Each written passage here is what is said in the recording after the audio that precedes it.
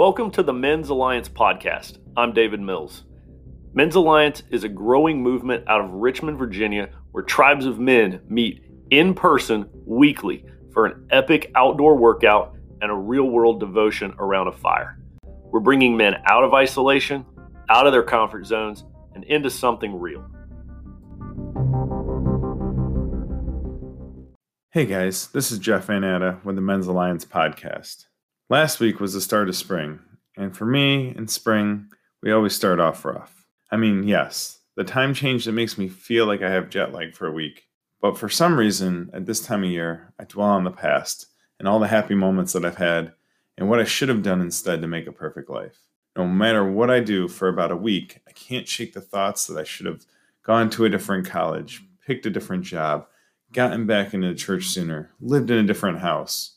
Now, after the week's over, I realize I have so much to be thankful for and that I enjoy my life. I love this time because running outside and spring sports kicking into action. And then during this time of year, it really feels like an awakening, a second chance coming out of hibernation.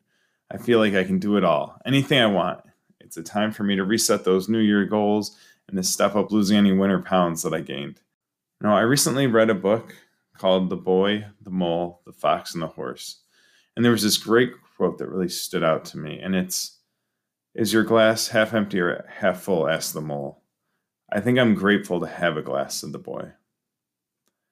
This week is Holy Week, and as you can imagine, this week back then as a disciple, it was a very long week. Yes, I know we're all aware of the story. We've heard it every year, but this year, why don't we really listen and put ourselves there?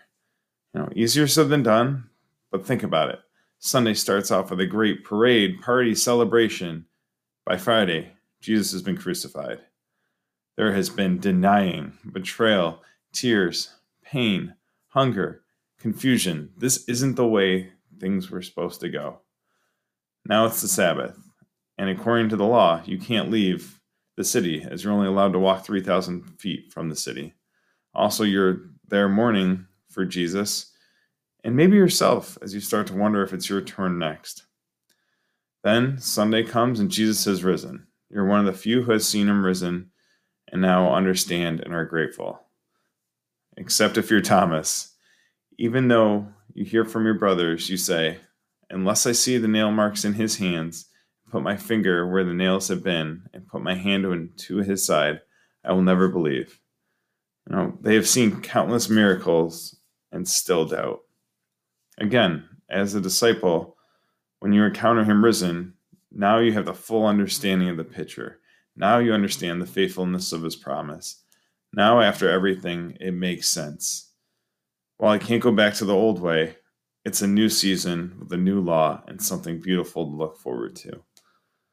I've been really thinking about this lately, especially with the season of COVID.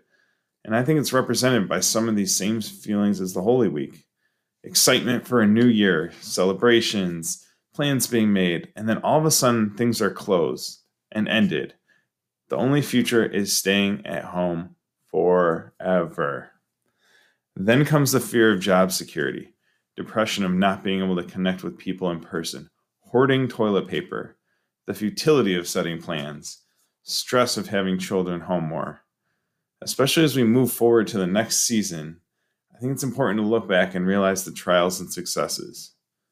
A year later from the beginning, have you taken the time to look back and gain an understanding of where you're supposed to go, what life is supposed to be like when we return to normal? Is it more time to breathe, more time to relax and be present in life, more quality family time, more time to re-engage with your Christian brothers? And what challenges or plans are you looking forward to that will light you up in the next few months? Is it a workout or sports challenge, such as a triathlon, marathon, Go Ruck challenge? Family time, such as hiking, board games, watching the stars? Trips, since we haven't really been able to take trips for last year. Exploring and seeing new and old wonders, such as Niagara Falls. Reconnecting with friends that you haven't seen in person. Volunteering, living in the Word. It's important to remember what comes after and look forward to it. What are you looking forward to while remembering what you've learned from the past? What are you looking forward to after this life on the day when Jesus Visit men'salliancetribe.com to find a tribe near you, or maybe you're the man to start one in your area. So check us out at men'salliancetribe.com, and I hope to see you around the fire soon.